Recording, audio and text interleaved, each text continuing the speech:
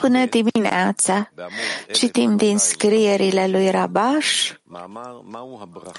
articolul numărul 15, ce înseamnă în muncă binecuvântarea, cine a făcut o minune pentru mine în acest loc. Găsiți materialul în Svivatova și Arvut. Puteți pune întrebări prin aceste site-uri.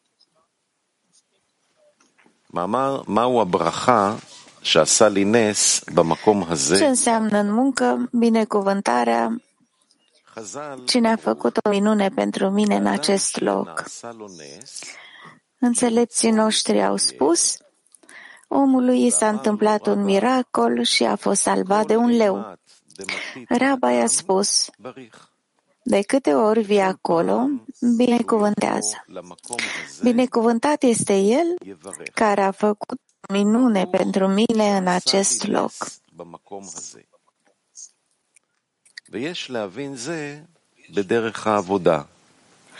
Ar trebui să înțelegem ce ne învață acest lucru în muncă. Se știe că scopul creației a fost voința lui de a face bine creațiilor sale. În acest el a creat în creaturi dorința și tânjirea de a primi încântare și plăcere.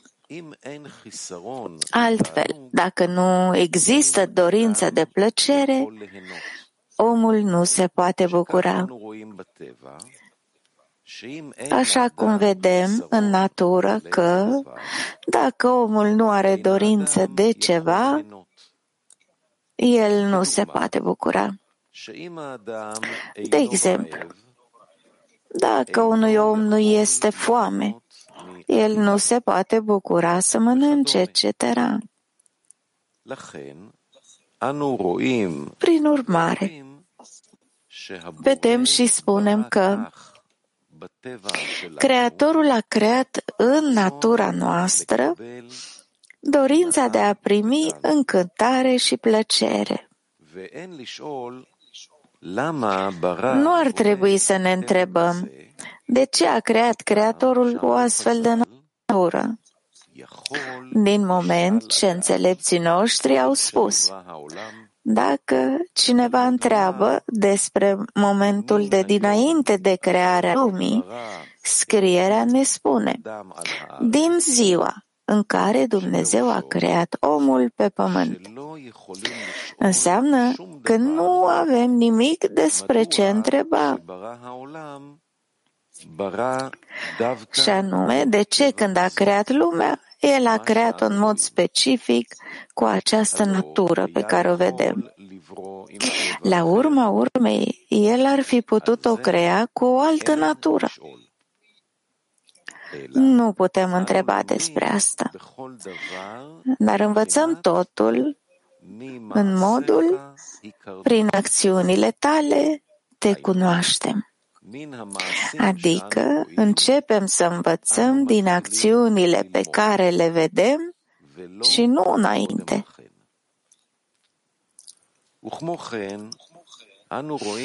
De asemenea, vedem o altă natură, că ramura vrea să semene cu rădăcina ei, adică precum calitatea rădăcinii creaturilor, care este Creatorul, care este de a dărui și nu de a primi, la fel atunci când cineva trebuie să mănânce pâinea rușinii, îi este rușine.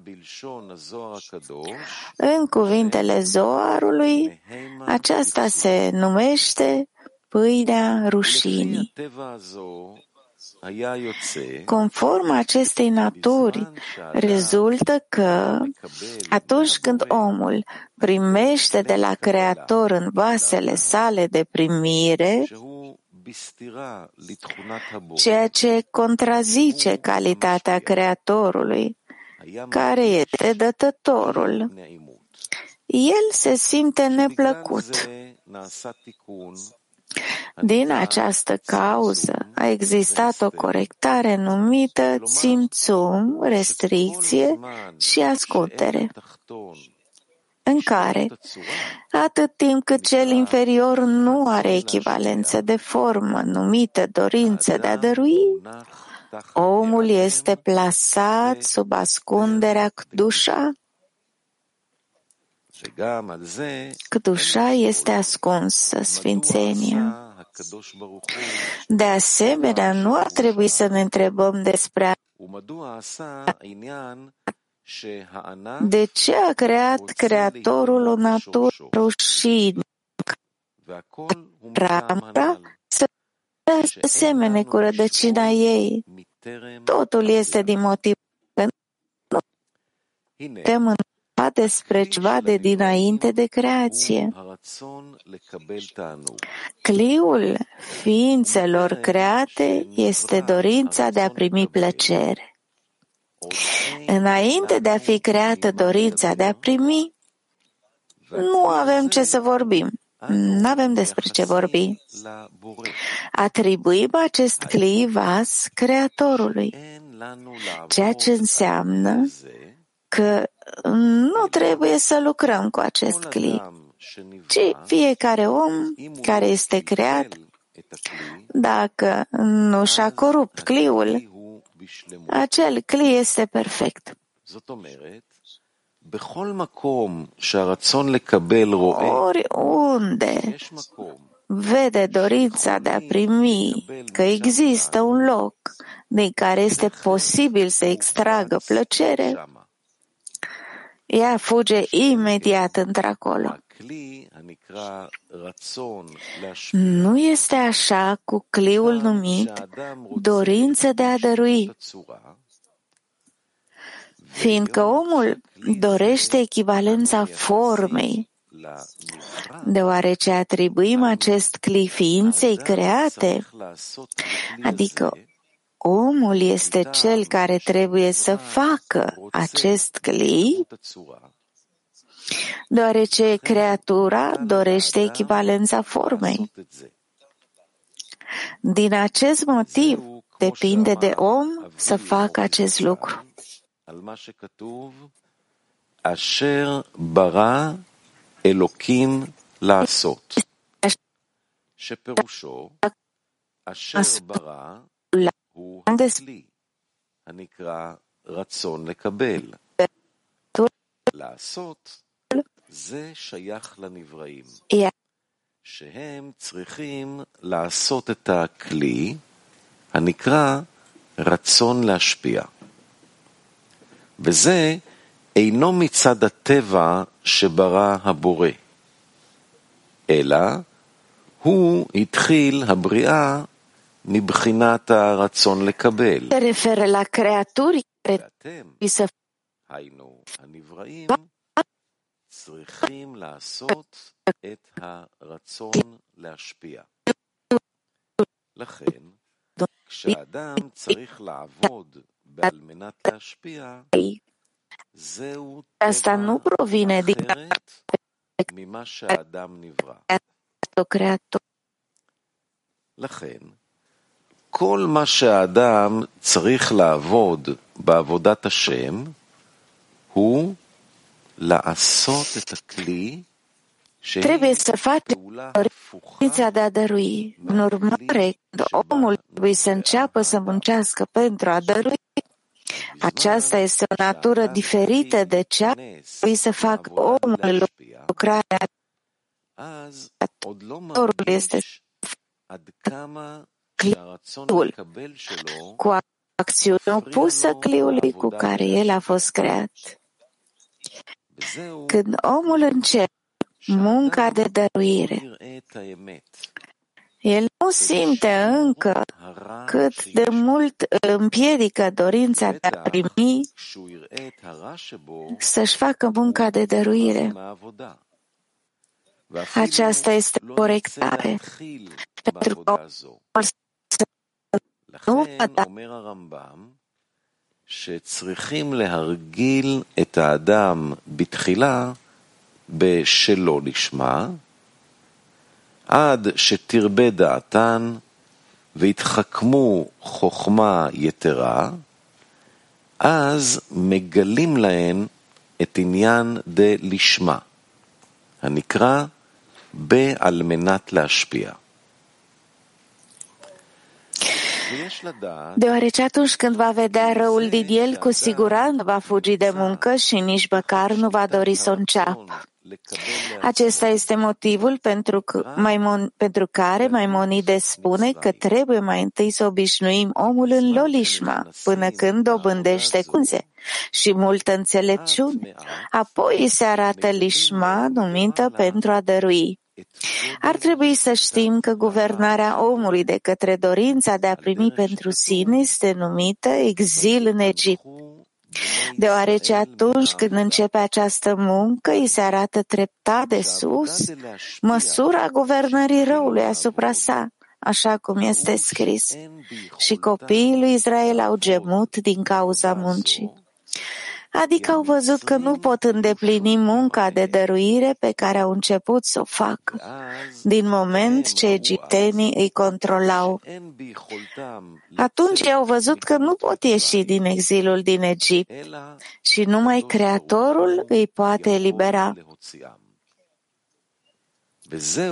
Acest lucru se numește miracol. Pentru că orice lucru pe care omul nu-l poate face singur, ci cu ajutor de sus, este numit miracol. Acesta este miracolul ieșirii din Egipt. Ar trebui să știm că atunci când omul dorește să obțină dvecut cu Creatorul, el are ascensiuni și coborâri. Ordinea este ca în timpul coborârii, când intră într-o stare de disperare, să ajungă uneori într-o stare în care se întreabă dacă toată munca pe care a făcut-o nu a fost în zadar. Aceasta se numește a gândi la începuturi. Atunci când vrea să scape cu totul de lucrarea Creatorului. Dar deodată, el primește de sus o trezire, vitalitate și pasiune pentru muncă și uită complet că a avut vreodată o coborâre. Mai degrabă, se mulțumește cu ascensiunea. În acel moment, omul nu se poate bucura de ascensiune mai mult decât atunci când era sub conducerea răului din timpul coborârii. Ar trebui să știm că exilul pe care îl simte, faptul că este în exil, nu se măsoară prin exil, ci prin senzația de rău și suferință pe care le simte fiind în exil. Apoi, când este chinuit pentru că este sub stăpânirea asupritorilor și trebuie să facă tot ce îi cer aceștia, și nu are dreptul să facă ce vrea el, ci trebuie să slujească și să ducă la îndeplinire tot ceea ce neamurile lumii vor în cererea sa trupească și este neputincios să le trădeze în măsura durerii pe care o simte și a dorinței de a scăpa de ele. În acea măsură el se poate bucura și de răscumpărare.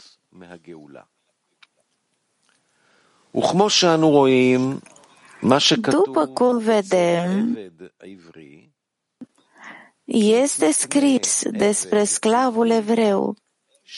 Dacă vei cumpăra un sclav evreu, el va sluji 6 ani iar în al 7-lea, el va fi liber, gratuit. Cu siguranță că sclavul ar trebui să fericit că a fost eliberat, că are dreptul de a exista și nu are stăpân peste el. Totuși, vedem ce spune Tora. Și dacă sclavul spune, îmi iubesc stăpânul, soția și copiii mei, nu voi fi liber, nu mă voi elibera. Vedem că este posibil ca omul să vrea să rămână sclav. Și totuși este scris, adu-ți aminte că ai fost rob în Egipt. Înseamnă că a fi sclav este un lucru rău, dar toate acestea, omul vrea uneori să rămână sclav. Astfel, ce înseamnă că este scris, adu-ți aminte că ai fost sclav în Egipt? Și cine spune că a fi sclav este chiar atât de rău? La urma urmei există oameni care vor să fie sclavi, după cum e scris că sclavul a spus, îmi iubesc stăpânul. Chestiunea este că exilul este perceput în funcție de nivelul de suferință și de durere pe care omul îl simte în exil. În această măsură, este posibil să fie fericit de răscumpărare. Este precum lumina și cliul, vasul. Înseamnă că suferința pe care o simțim din ceva este cliul care poate primi lumină dacă se eliberează de acea suferință. Din acest motiv, ceea ce este scris despre exilul din Egipt, adu-ți aminte că ai fost sclav în Egipt, înseamnă că a fi sclav este atât de rău pentru că acolo, în Egipt, poporul Israel a suferit. Acesta este motivul pentru care scrierea spune, adu-ți aminte. Adică trebuie să ne amintim de suferința prin care am trecut acolo și apoi este posibil să ne bucurăm de salvarea din Egipt. Acolo, în Egipt, spune scrierea, am auzit gemetele copiilor pentru că egiptenii îi robesc și mi-am adus aminte de legământul meu. Rezultă că în Egipt, când erau sclavi, este scris, noi am fost sclavii faraonului din Egipt, pentru că au suferit. Se mai spune și că și copiii lui Israel au gemut din cauza muncii. Prin urmare, ni s-a dat porunca de a ne aminti de Egipt, așa cum este scris, ca să-ți aduci aminte de ziua în care ai ieșit din țara Egiptului în toate zilele vieții tale. Rezultă că, conform regulii, nu există lumină fără clip și nici umbre fără lipsă. Deși am ieșit deja din Egipt, ar trebui să ne bucurăm de salvarea din Egipt.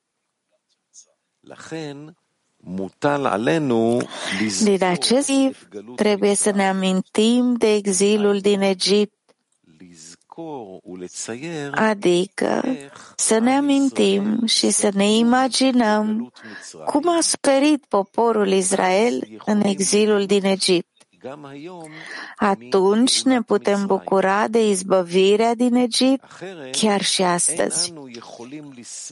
Altfel nu ne putem bucura de răscumpărarea din Egipt deoarece suferințele sunt cele numite chelim, vase, pentru a primi bucuria. Acesta este motivul pentru care citim despre sclavul evreu care nu a vrut să fie liber. Ne-am putea întreba, cum poate cineva să nu vrea să fie liber, să se elibereze? Răspunsul este acela că nu a suferit în timp ce era sclav, de aceea nu vrea să se elibereze. Așa cum se explică atunci când spune, îmi iubesc stăpânul, soția și copiii mei, nu mă voi elibera.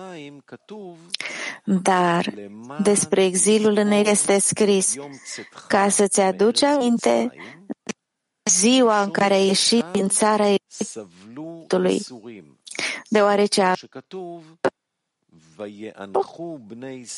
ei au suferit, după cum este scris, și copiii lui Israel au gemut din cauza muncii.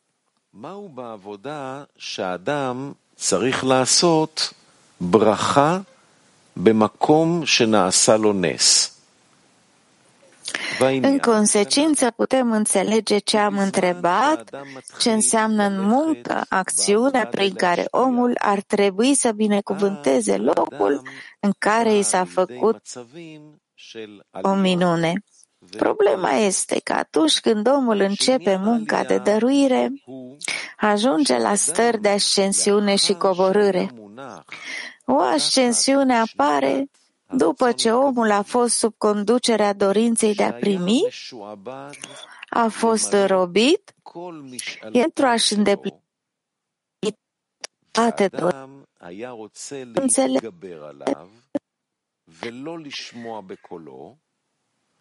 vrut puternică decât el. Și acel om a suferit, fiind îndepărtat de la Creator.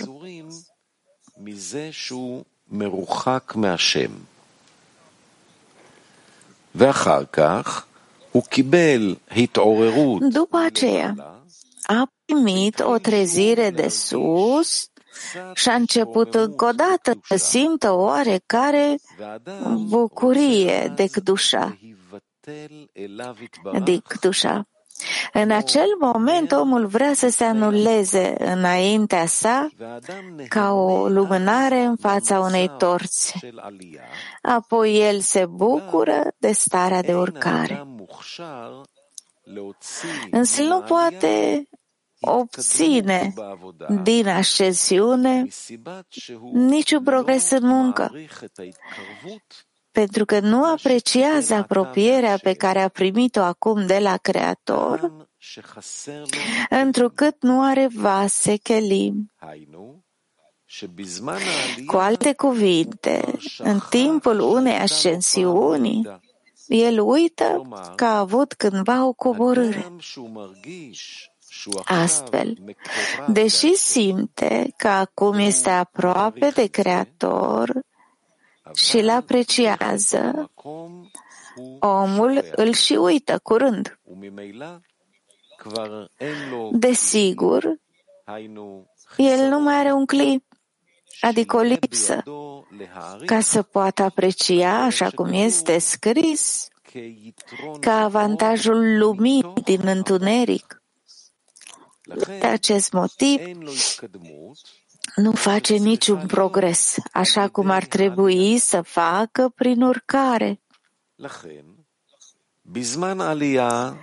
Prin urmare, în timpul unei ascensiuni, el trebuie să-și amintească și să spună, în acest loc, unde acum am o ascensiune, am avut o coborâre, iar Creatorul m-a salvat și m-a ridicat din lumea de jos și am ieșit din moartea numită înlăturare de la Creator și am fost răsplătit cu o anumită măsură de apropiere de Creator, care se numește o măsură de dvecut adeziune cu viața vieților. Pentru aceasta, omul ar trebui să fie recunoscător, pentru că astfel a ajuns acum într-o stare în care observă că în trecut a suferit, iar acum este într-o dispoziție de încântare și plăcere, deoarece Creatorul îl apropie și dă un nou cli, o lipsă pe care o poate umple cu starea de ascensiune în care se află acum.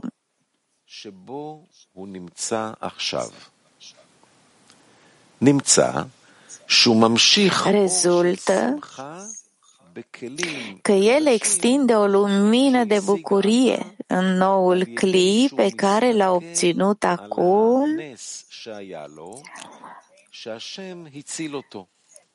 luând în considerare miracolul care i s-a întâmplat atunci când a fost salvat de Creator.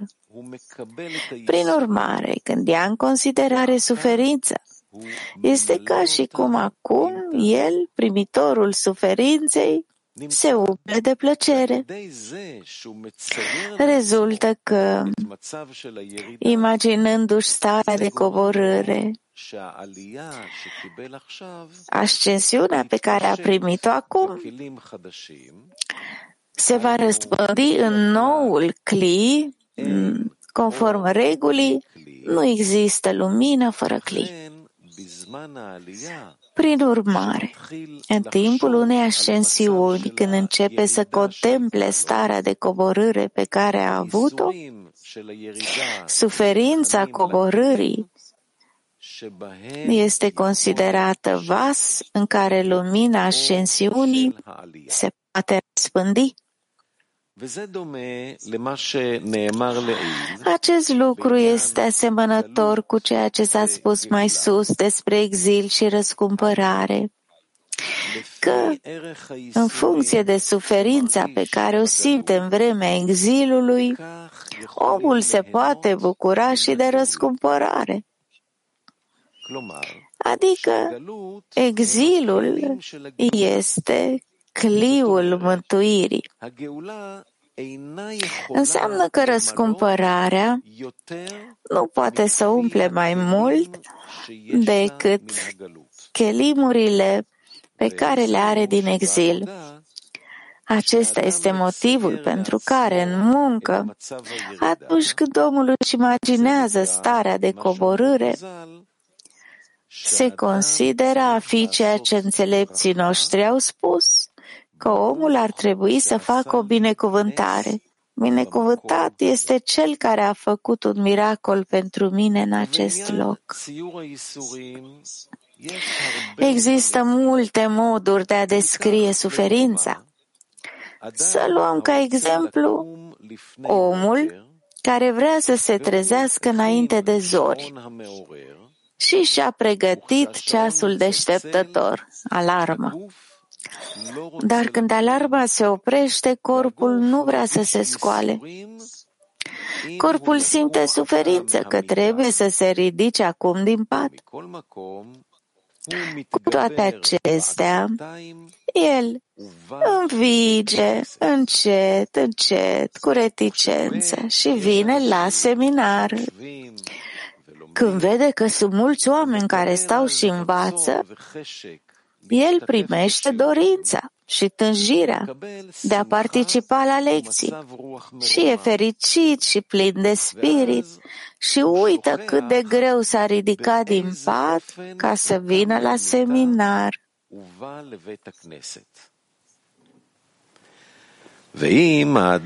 Și dacă omul dorește să primească un cli nou în care să fie bucurie, trebuie să-și imagineze în ce fel s-a ridicat din pat, adică ce nivel de dorință avea atunci și în ce dispoziție se află el acum. Apoi, el poate spune de asemenea, Binecuvântat este cel care a făcut o minune pentru mine în acest loc, adică felul în care Creatorul i-a dat acum apropierea de el. De aici el dobândește vase noi, unde se poate răspândi bucuria asupra Creatorului care îl apropie de el.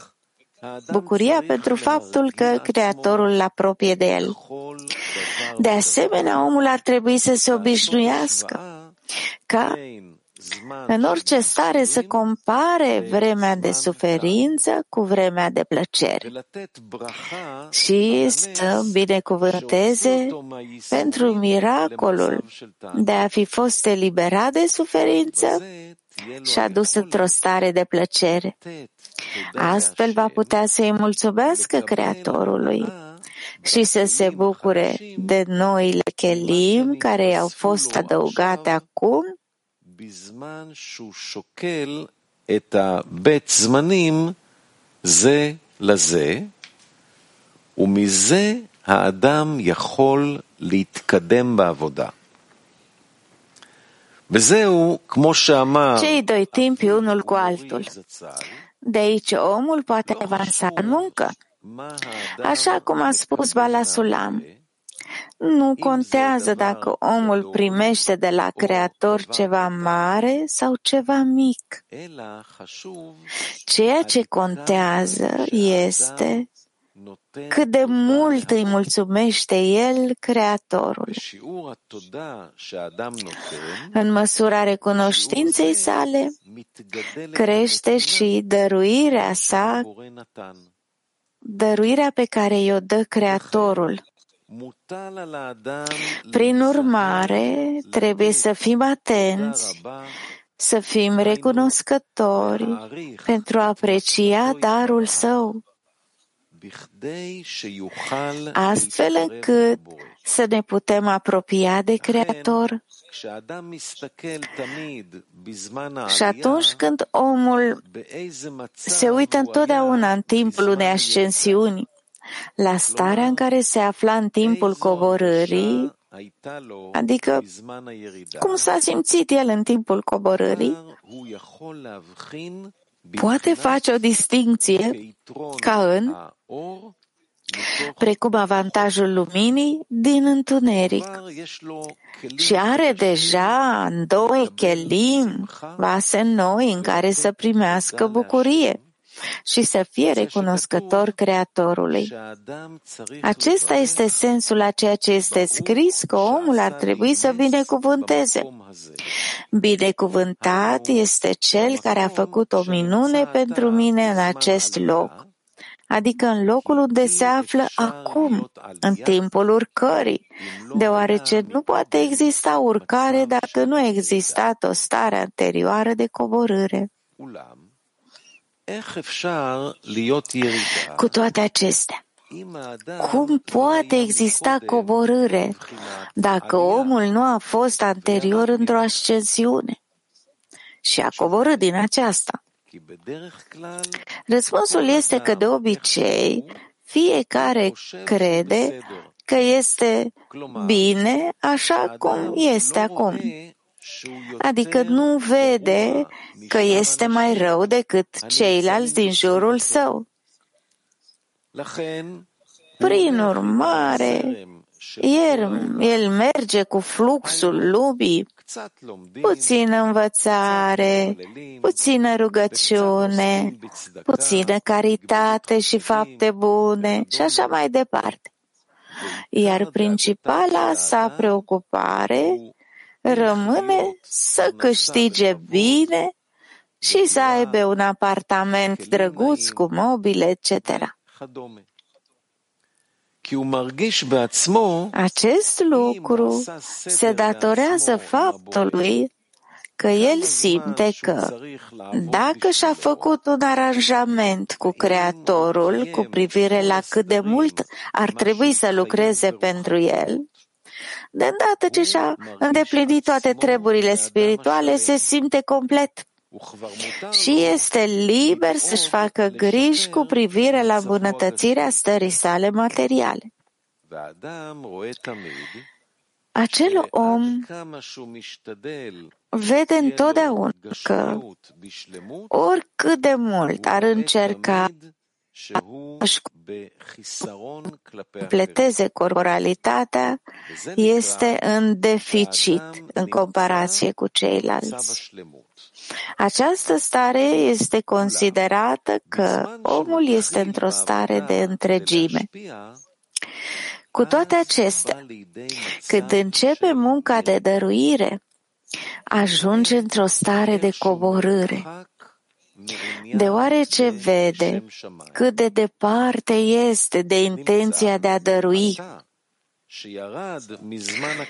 că acum a coborât față de perioada anterioară, când înțelegea că tot ce avea nevoie era să respecte Torah și mitzvot și nu a acordat atenție intenției de a dărui, dar apoi a primit o trezire de sus și a început să se anuleze înaintea lui mânare înaintea torți și a uitat de starea de coborâre pe care o avea.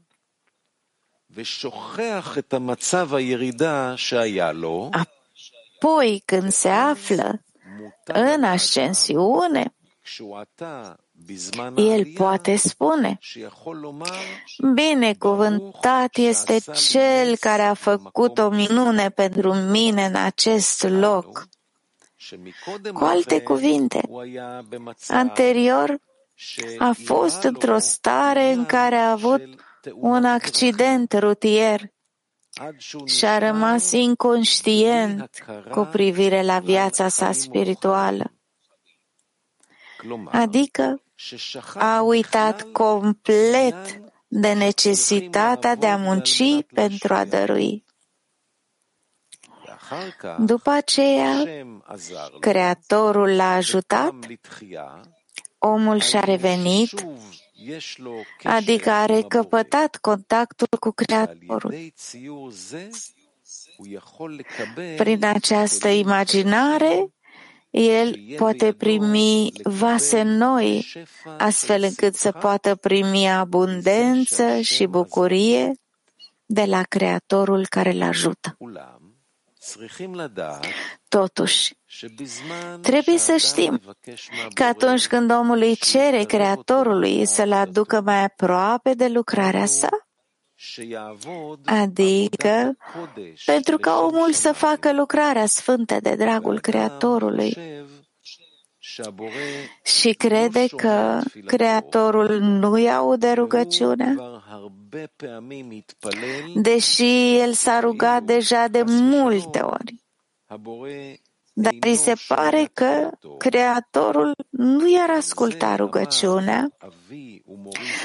Despre această situație, Bala Sulam a spus că omul ar trebui să creadă acum, când se roagă Creatorului,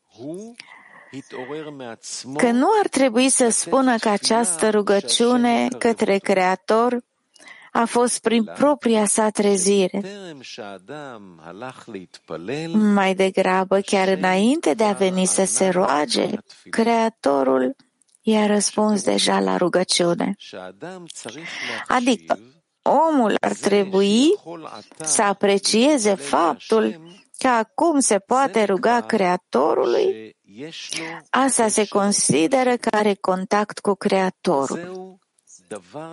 Acest lucru este foarte important și omul trebuie să fie încântat de faptul că Creatorul i-a dat tânjirea și dorința de a se ruga lui. Ca atare, ar trebui să interpretăm ceea ce au spus înțelepții noștri. Rabbi Shimon Bar Yochai spune: veniți și vedeți cât de iubit este Creatorul lui Israel. Vedeți cât de iubit este Israelul de Creator, Căci oriunde ei sunt în exil, Shechina, divinitatea, este cu ei.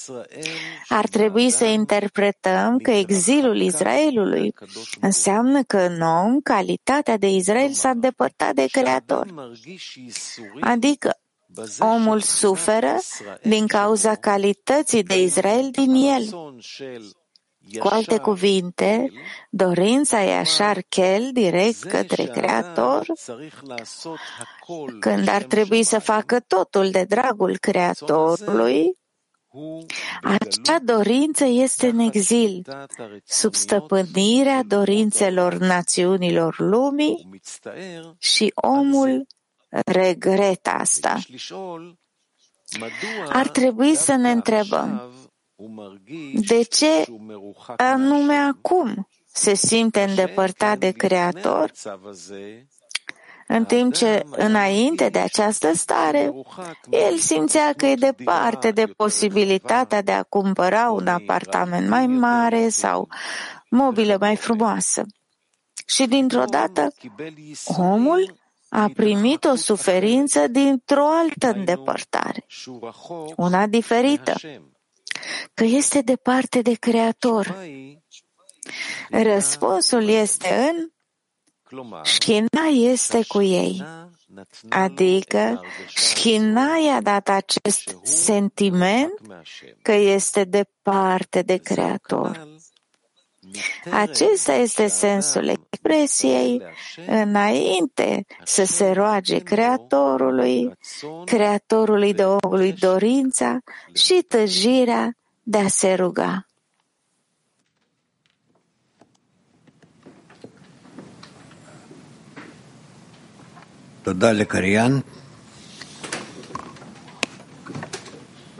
Mulțumesc cititorului.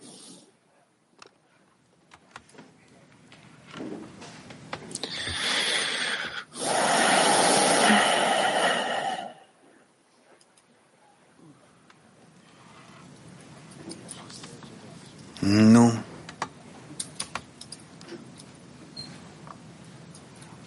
Ken. Da. Îți mulțumesc. Care este semnificația 6 ani să fii sclav și în 7 ani să ieși la libertate în munca noastră de aici? Nu este o semnificație pentru asta.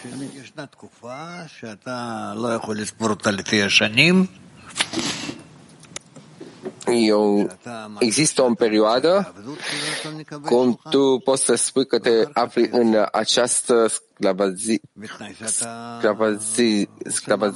sclavie a perioadei muncii tale?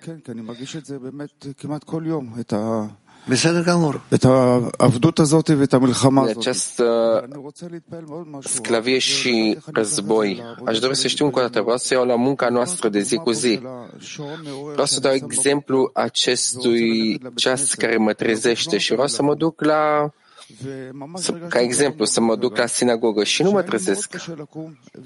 Cum a fost astăzi? Mi-a fost foarte greu să mă trezesc și totuși m-am trezit și am fost cu această pregătire cu prietenii. Simțind toată această fericire că te afli aici. Când te trezești, nu știi în ce direcție mergi. Ești ca un om orb, dintr-o dată simți acest lucru, acest special și comun și te întrebi. Tu trebuie să-ți desenezi la tine cum te-ai trezit dimineața ca să primești noi vase. Și eu mă întreb pe sine cum iau aceste stări tot timpul din nou, în care, de adevăr, Creatorul vrea să mă apropie pe mine. Cum să lucrez asta în fiecare zi? Să te gândești la asta mai mult și această senzație va crește în tine. Da. Noi suntem obișnuiți să lucrăm în funcție de dorința și experiența noastră, în funcție de ceea ce noi experimentăm. Și aici este scris, și aici când noi am ieșit din Egipt trebuie să fim de exilul din Egipt, dar cu toate astea noi trebuie să dezvăluim Egiptul. Trebuie să ne reamintim cum Israel a suferit în exilul din Egipt și atunci noi putem să ne bucurăm de această geula din Mitzrayim. Da, este un mitzvah. Este că noi avem ceva care nu stă în experiența particulară și să ne folosim de el pentru a primi forțe și fericire în drum. Ceea ce stă aici, în a simți această răscumpărare, geula. Deci, umanitatea sau poporul Israel care le-a perceput, cum pot eu să mă includ în asta? Prin dorința ta că tu dorești, te rogi ca acest lucru să continue. Dar nu este ceva care eu, pe carnea mea, simt că noi am trecut, că am trecut miracolul ieșirii din Egipt, că s-a întâmplat asta în această generație. Dar trebuie să că noi trebuie să realizăm asta. Cum să mă includ în ceva care nu s-a întâmplat, de fapt, practic cu noi acum. Voi nu vă trebuie să voi trebuie să vă imaginați asupra asta că da, s-a întâmplat și da, noi am ieșit din Egipt și astfel noi vom continua. Este un gust în muncă pentru a ne concentra în această acțiune? Da, cu siguranță. Cu cât tu te vei face efort mai mare, mai face efort în a te gândi asta, cu toată senzația va fi mai mare. Cum să descriem împreună această acțiune din Egipt care s-a întâmplat și că noi dorim să simțim această sclavie care a avut loc? Da, merită să trezim asta, să ne simțim și să nu uităm asta.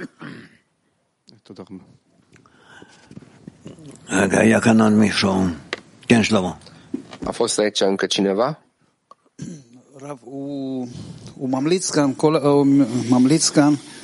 El sfătuiește aici,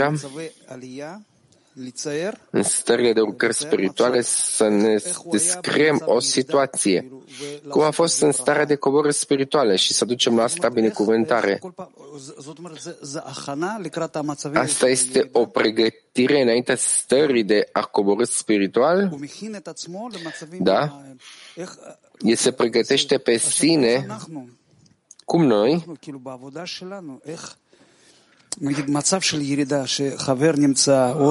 în munca noastră, când prietenul se află în coborâre în grupul de 10, cum noi ne folosim de asta în munca noastră, cum să ajutăm la prieten, cum să ne folosim de asta în mod corect. Că descrie când ești în stare de urcare să descrii starea de coborâre. Cum te-ai fi simțit în această stare?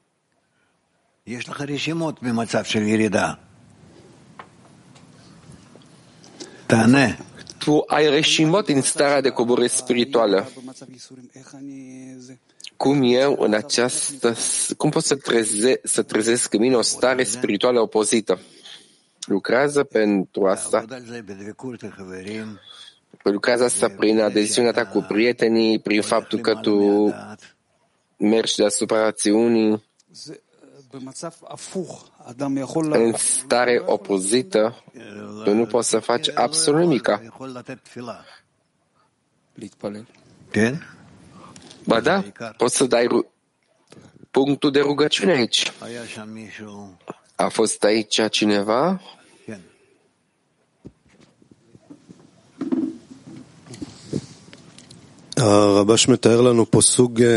Rabash îmi descrie nouă formă specifică de lovituri, că sunt depărtat de sunt îndepărtat de punctul de a cumpăra o casă mai bună. Care este felul de adresare? Că să nu merit asta? Aici este o formă de obstacole pe care omul suferă. Și mai este o suferință că sunt blocate în dorința de a primi și că nu pot să țin stăpânirea sa. Această trecere de la această stare la această stare este un miracol în care nu poate să decide ca unul. Și mă aflu în aceste lovituri noi. Deci omul nu este blocat.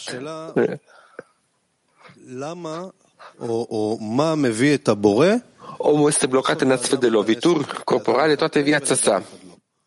Ce se întâmplă? Care este miracolul aici? De ce unul are astfel de obstacole și unul are astfel de obstacole spirituale? Nu, asta nu știm, asta depinde de suflet. Ce trebuie să facem în această situație? Omul depinde de dorința sa și să verifice această stare a sa, de unde vine această stare, cum îl primește și cum îl pune în practică. În cercul omului.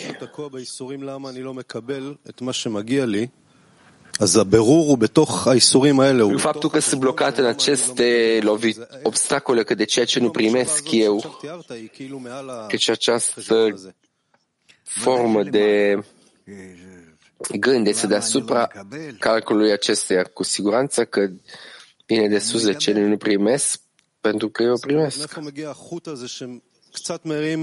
De unde vine această funie, această sfoară în care omul poate să primească, simte un obstacol că nu primește spiritual. Asta vine de la mediul înconjurător.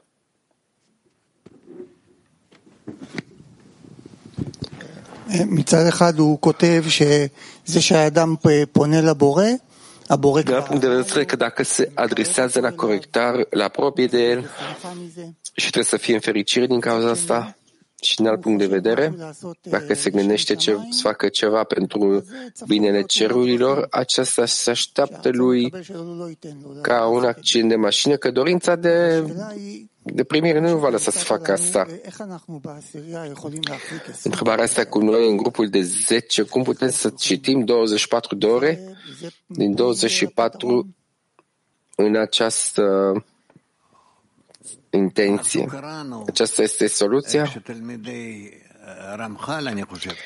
Noi am citit cum studenții al lui Ramchal au făcut asupra lor ordine.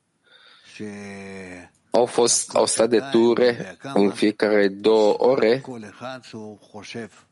fiecare se gândea și se ruga pentru toți.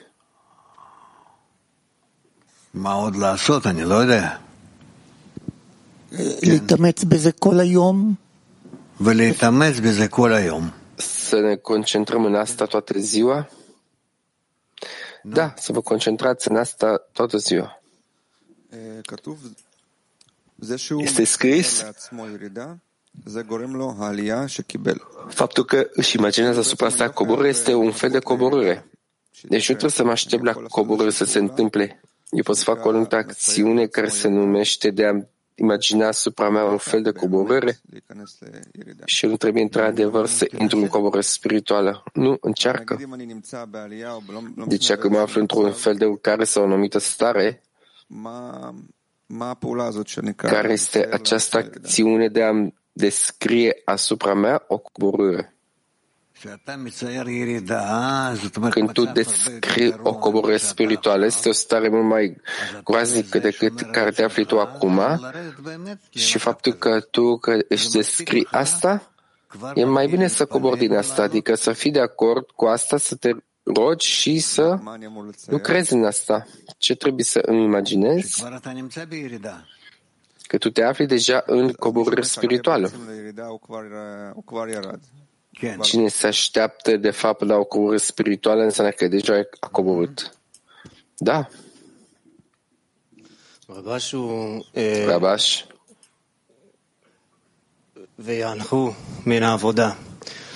și au fugit de la muncă. Spune că aceasta este o suferință. Ce fel de suferință este asta prin faptul că eu nu posez din stăpânirea faraonului sau faptul că ne-am săturat noi să nu reușim să ieșim din interiorul nostru? Din stăpânirea faraonului. Asta este suferința aici descrisă. Da, te rog, care este tehnica sau care este ceasul de trezit, care este tipul urcării, dacă ai primit acum șansa să atragi asupra ta puțină coborâre?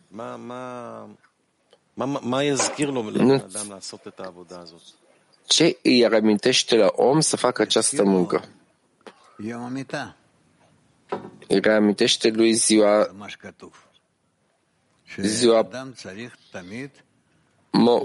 morții spirituale, în care omul trebuie să vadă cu cât în adâncimea dorinței de a primi se află.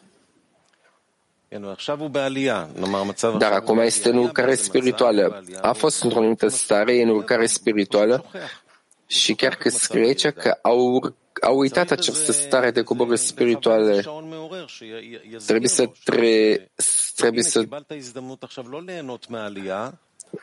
să pună ceasul să-i trezească această senzație în interior. Uite că acum ai fost în stare de urcare spirituală, dar totuși tu ai fost în această trezire. În coborâre spirituală, da, într-adevăr, prin prieteni, prin mediu, prin ceasul deșteptător, noi uităm de aceasta. Nu este un alt motiv aici care ne poate ajuta pe noi. Cum un mediu trebuie să ne ajute pe noi, să ne pregătească pe noi, ca fiecare moment să ne reamintim de asta. Nu trebuie să ne reamintim asta, nu trebuie să fim tot timpul în asta. Adică eu depind de mediu și cu cât eu apreciez eu acest mediu înconjurător în care mă aflu, astfel eu urc spiritual. Dar omul în sine se află în urcare spirituală și vede mediul înconjurător mare, vede prietenii mari. Acesta e un fel de urcare spirituală. Este ceva acum care îi trezește pe sine, nu te bucura de asta, trezește starea de coborâre anterioară, pentru că altfel nu poți să fii într-adevăr în urcare spirituală. Da, trebuie să facem un calcul sufletesc. Ce reamintește lui pe el ca să atragă această stare de coborâre? Că vede că el nu se află în finala corectare. Ce se întâmplă cu vasele sale pe care le-a avut și nu le-a corectat? Cum poate să se apropie de ele? Ok, vreau să încerc ultima dată, te rog. Nu. Dacă el vede că nu e în finala corectă, ce își vrea aminti să realizeze asta? Ce îi amintește acum să ia din nou această stare de coborâre spirituală și să ia asta asupra sa?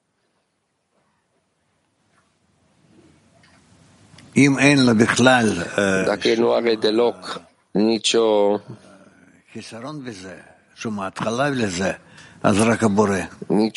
fel de început în aceasta, atunci trebuie să se adreseze Creatorului. Nu are încotro. Toate începuturile. Da, Dudi? Cum putem să ajungem la punctul să simțim obstacole când ești îndepărtat de Domn și nimic altceva? Nu este nimic față de ce ne putem măsura, decât față de Creator. Dar cum să simțim obstacole în faptul că eu sunt îndepărtat de Creator, nu altceva în care eu sunt îndepărtat? În faptul că noi ne aflăm într-o societate și acea fiecare în parte se roagă pentru prietenul său din acest Creator care se află Deci omul când s-a dus să se roage, Creatorul îi răspuns rugăciunii. Unde omul primește aici? Răspuns. Omul primește răspuns că prin faptul că își verifică starea sa adevărată.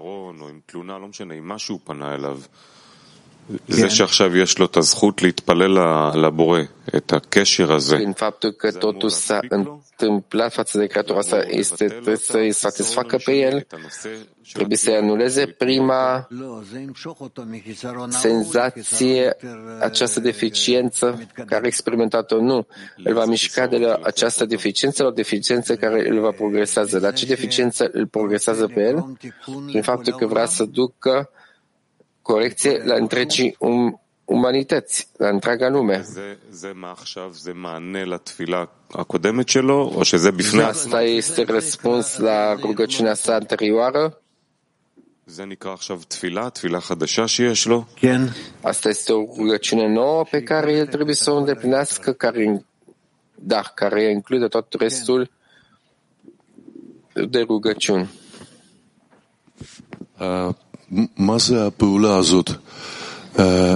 Ce este această acțiune de a desena dezvăluirea exilului din Egipt?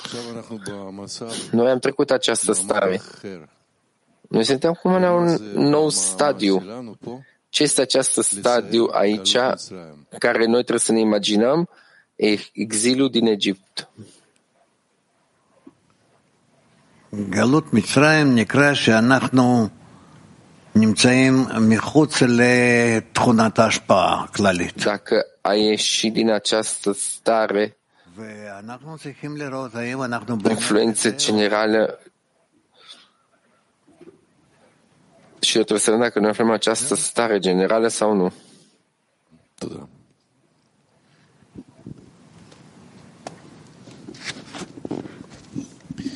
מ-Women PT10 שואלות, מה זה אומר לברך את Women PT10 zice să binecuvânta Creatorul către miracol și cum apropie omul.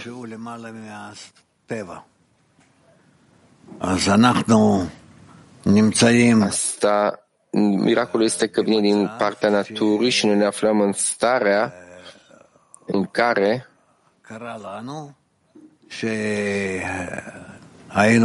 asta este în care ne aflăm noi, dacă noi ne aflăm într-o gaură și în toate ne aflăm într-o groapă și în toate s-a întâmplat o anumită miracol și am ieșit în această groapă. Asta este tot. Și atunci noi ajungem la punctul de a realiza o rugăciune. O rugăciune prin care am ieșit din această stare. Din centrul 1 se întreabă care sunt condițiile în care omul să câștige un miracol în muncă. El tot timpul trebuie să caute cum să se fie lipit de Creator.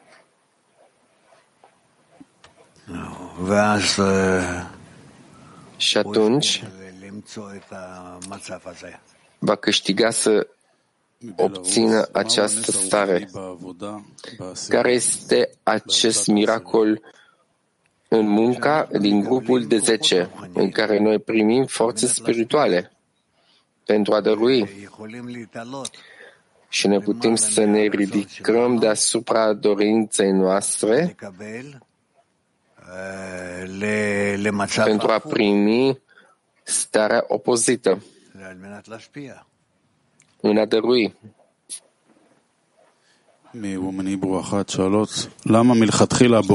Dacă de la început Creatorul îl aruncă pe om în această groapă, ce ai remintit-o acum ca exemplu.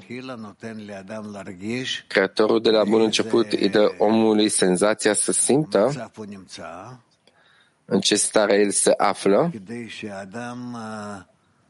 pentru ca omul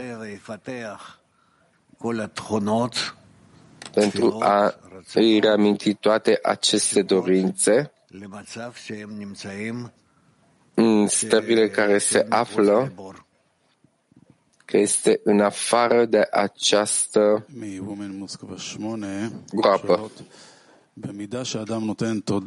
În măsura în care omul dă mulțumire Creatorului, se dezvăluie în om că Creatorul este bun. Cum să recunoaștem această recunoștință a mulțumire, care să nu fie decât o singură mulțumire și după aceea se dezvăluie acest cadou al Creatorului?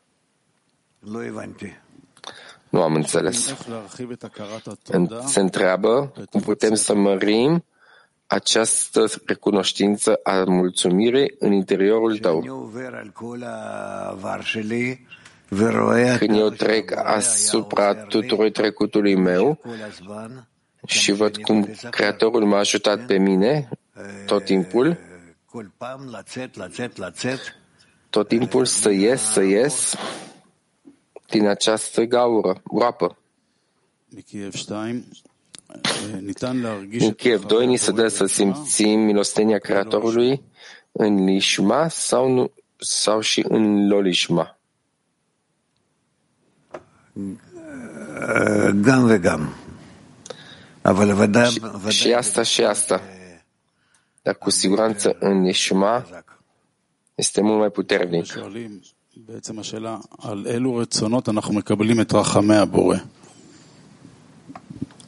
Prin ce dorință ne primim milostenia Creatorului?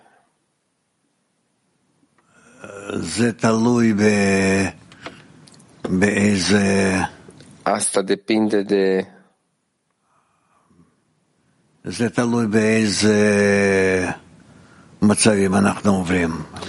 în ce stări noi trecem. Ne putem spune asta la fiecare stare spirituală. De la femei Bulgaria 2, care este diferența din umplerea dorinței și ieșirea din exil. Umplerea dorinței și ieșirea din exil poate să fie aceeași lucru. Că nu tocmai această umplere a dorinței este ieșire din Egipt. Poate să fie prin lumina Hasadim și pot fi tot felul de stări diferite.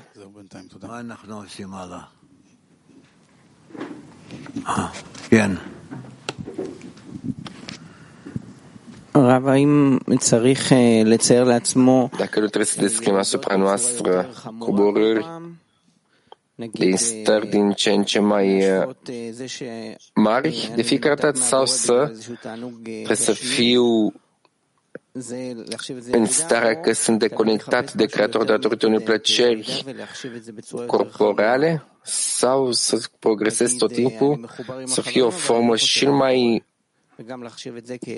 mai groaznică. De exemplu, sunt conectat cu prietenii, nu mă gândesc la Creator. Și astfel sunt într-o anumită fel de coborâre spirituală? Da, se poate, încearcă asta. Este tot felul de obstacole din care eu nu pot să primesc și sunt obstacole în care nu pot să dăruiesc. Și Egiptul este această trecere din obstacolele unul de la celălalt. Putem spune așa? Da.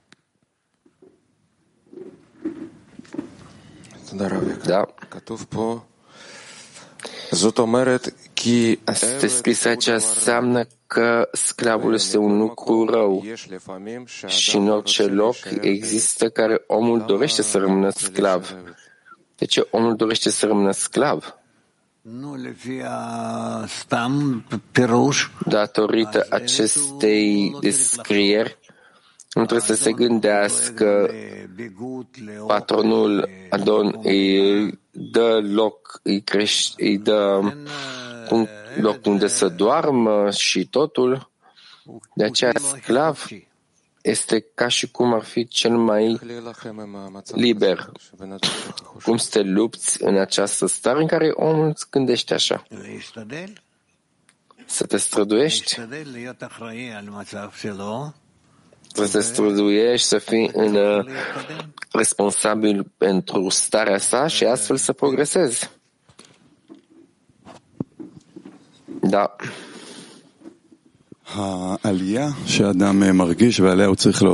Lucrarea pe care omul simte și trebuie să-i mulțumească, cum e scris în articol, este o lucrare prin faptul că el apreciază măreția Domnului, simte cât el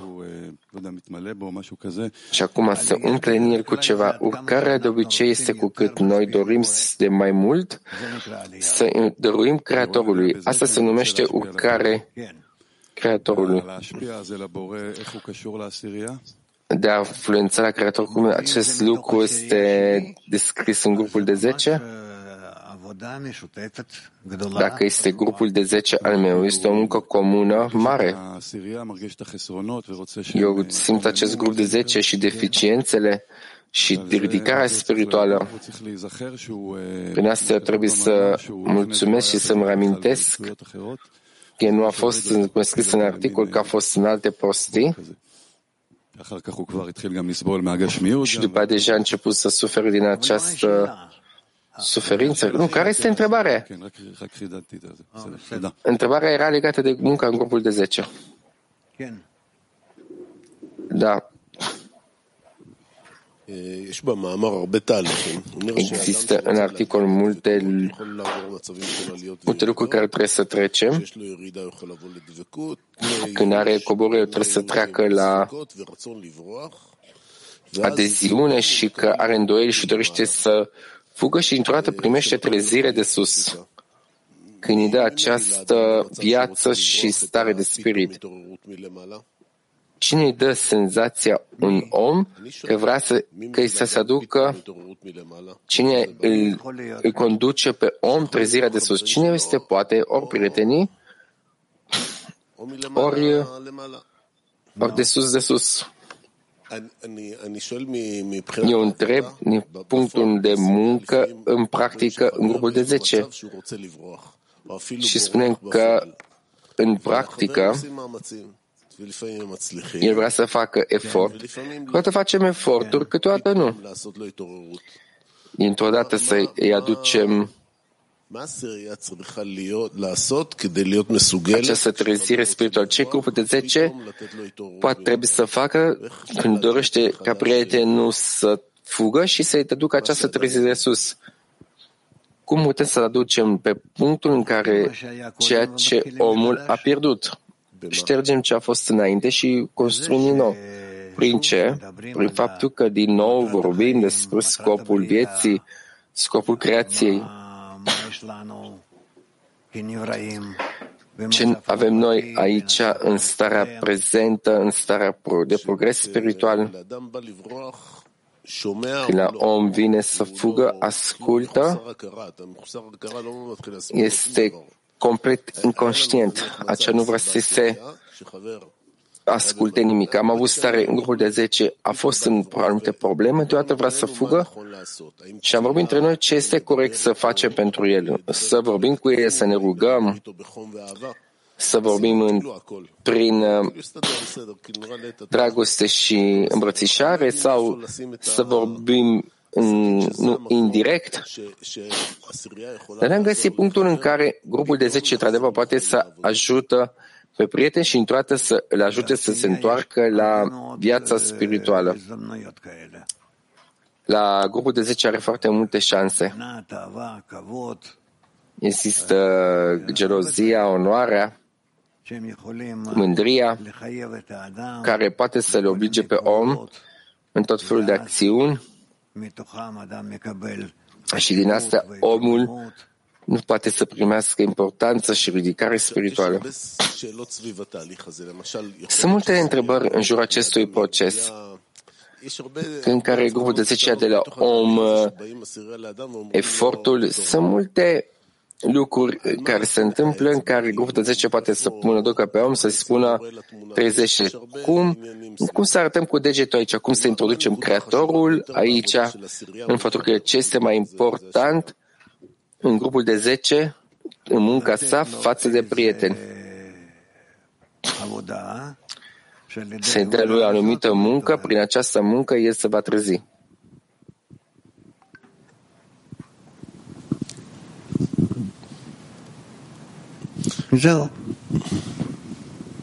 Asta e tot.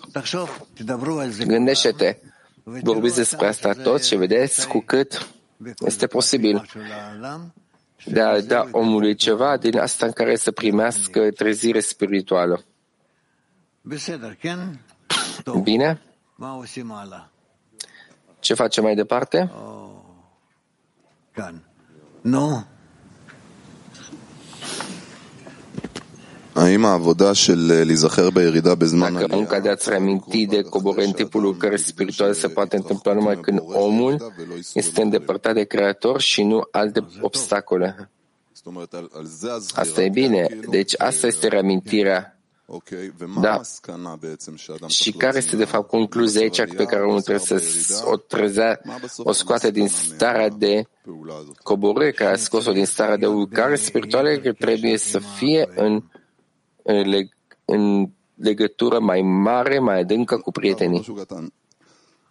Încă ceva mic. Când toate aceste ultime articole căbăște numai de la dreapta te poți uza la stânga, este același lucru care discutăm astăzi? Da? Oi. Hai să vedem. Latin 1. La pregunta es Bună dimineața, Rav.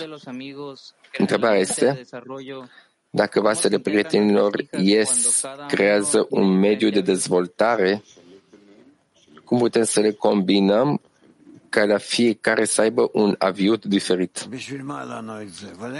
Pentru ce noi asta, că la fiecare are un aviut diferit, pentru ce noi să ne gândim la asta? Pentru noi este important să conectăm tot acest aviut care s-a dezvăluit și să construim asupra la asta forțele de urcare spirituală și să ne așteptăm ca Creatorul să ne lege pe noi împreună și să ne dea nouă în acest aviut un ecran spiritual. Belarus. Есть или нет? Нет. Ага. Убери пока. Раз. Беседа. Тов. Bine. Italia 4. Sì, buongiorno Rav. Nell'articolo parla dell'essere in ascesa, in discesa, dell'essere nella Kedusha. Questo articolo este vorbește despre coborâri, urcări spirituale, forma de sfințenie. Este vorba despre noi sau despre cineva care se află în spiritualitate? Pentru că își doresc foarte mult să fiu în această sfințenie și așa mai departe. Da, depinde cum noi ne adresăm la aceste coborâri spirituale. Turcia 2. Rav Yakar, dosta bir görev veriyoruz ama yapmıyor. Niye yapmadığımızı sorduğumuzda da ondan başkası yok diyor. Yani bu koşulda ne yapmalıyız? Rav scump, cum noi dăm la prietenii nostru ceva se realizează pentru grupul de 10. Și că noi întrebăm că nu este nimeni în afară de el.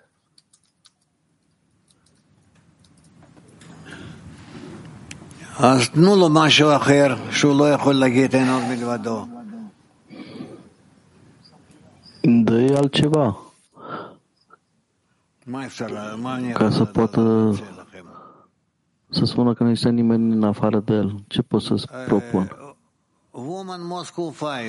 Femeile Moscova 5.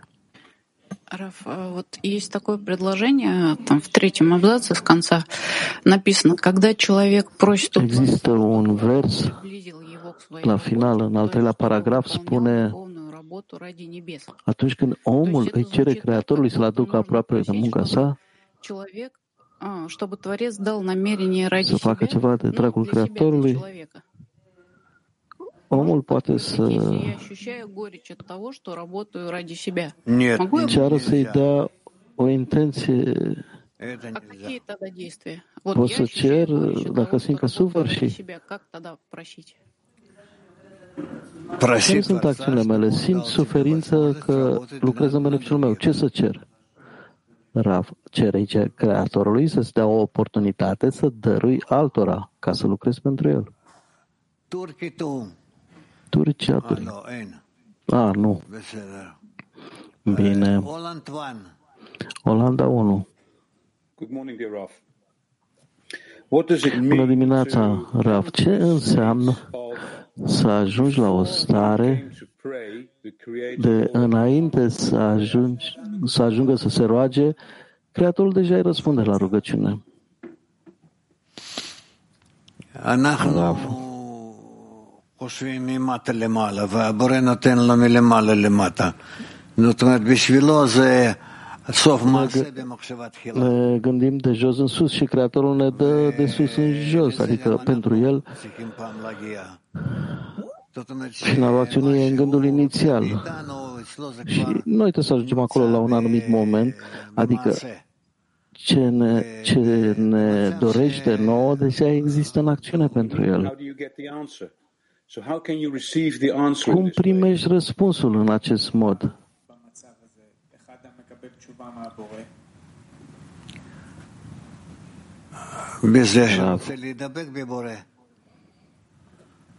Dorind să te agăți de Creator, atât cât ești dispus să o faci. Cosda deja are răspunsul, nu de fapt. Rav. Nu îl are. Creatorul îl are. Și cum poți să vezi acest răspuns? Rav. Prin adeziune, dvecut.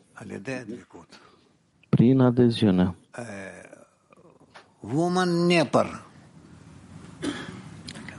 Femeile din Dniepr.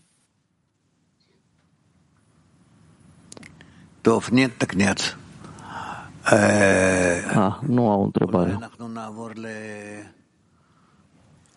Poate trecem la următoarea parte a lecției? Înainte de următoarea parte, cântăm un cânt.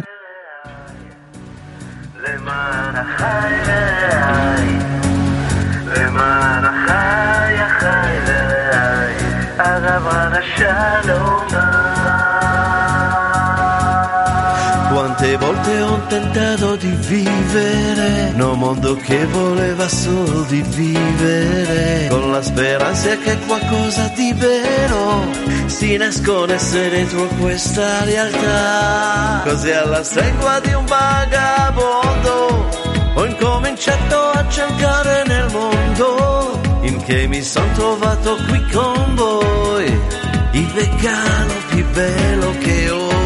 למען החי ורעי, למען החי ורעי, למען החי החי ורעי, הדברה לשלום בך, למען החי ורעי, למען החי ורעי, למען החי החי ורעי, הדברה לשלום בך. Costruiremo tutti insieme un grande cuore, in grado solo di donare un grande amore. Insieme progetteremo, mai più lasciarci vorremmo. Brindiamo a questa nuova umanità. Insieme scopriremo il giorno dove l'amore è la costante del mondo. Pure dimora qui perché è in quell'amico che cammina con te. למען החי ורעי, למען החי ורעי,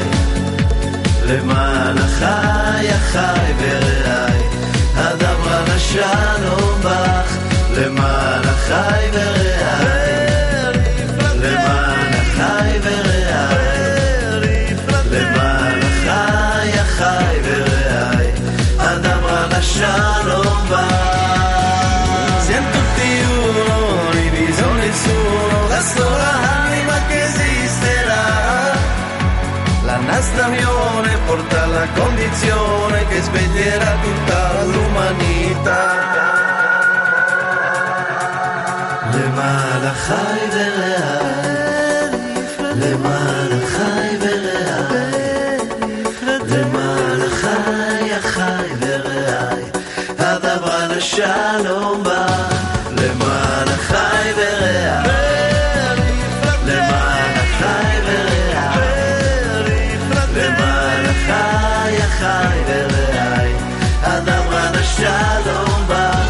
למען החי ורעי, למען החי ורעי, למען החי, החי ורעי, הדבר לשלום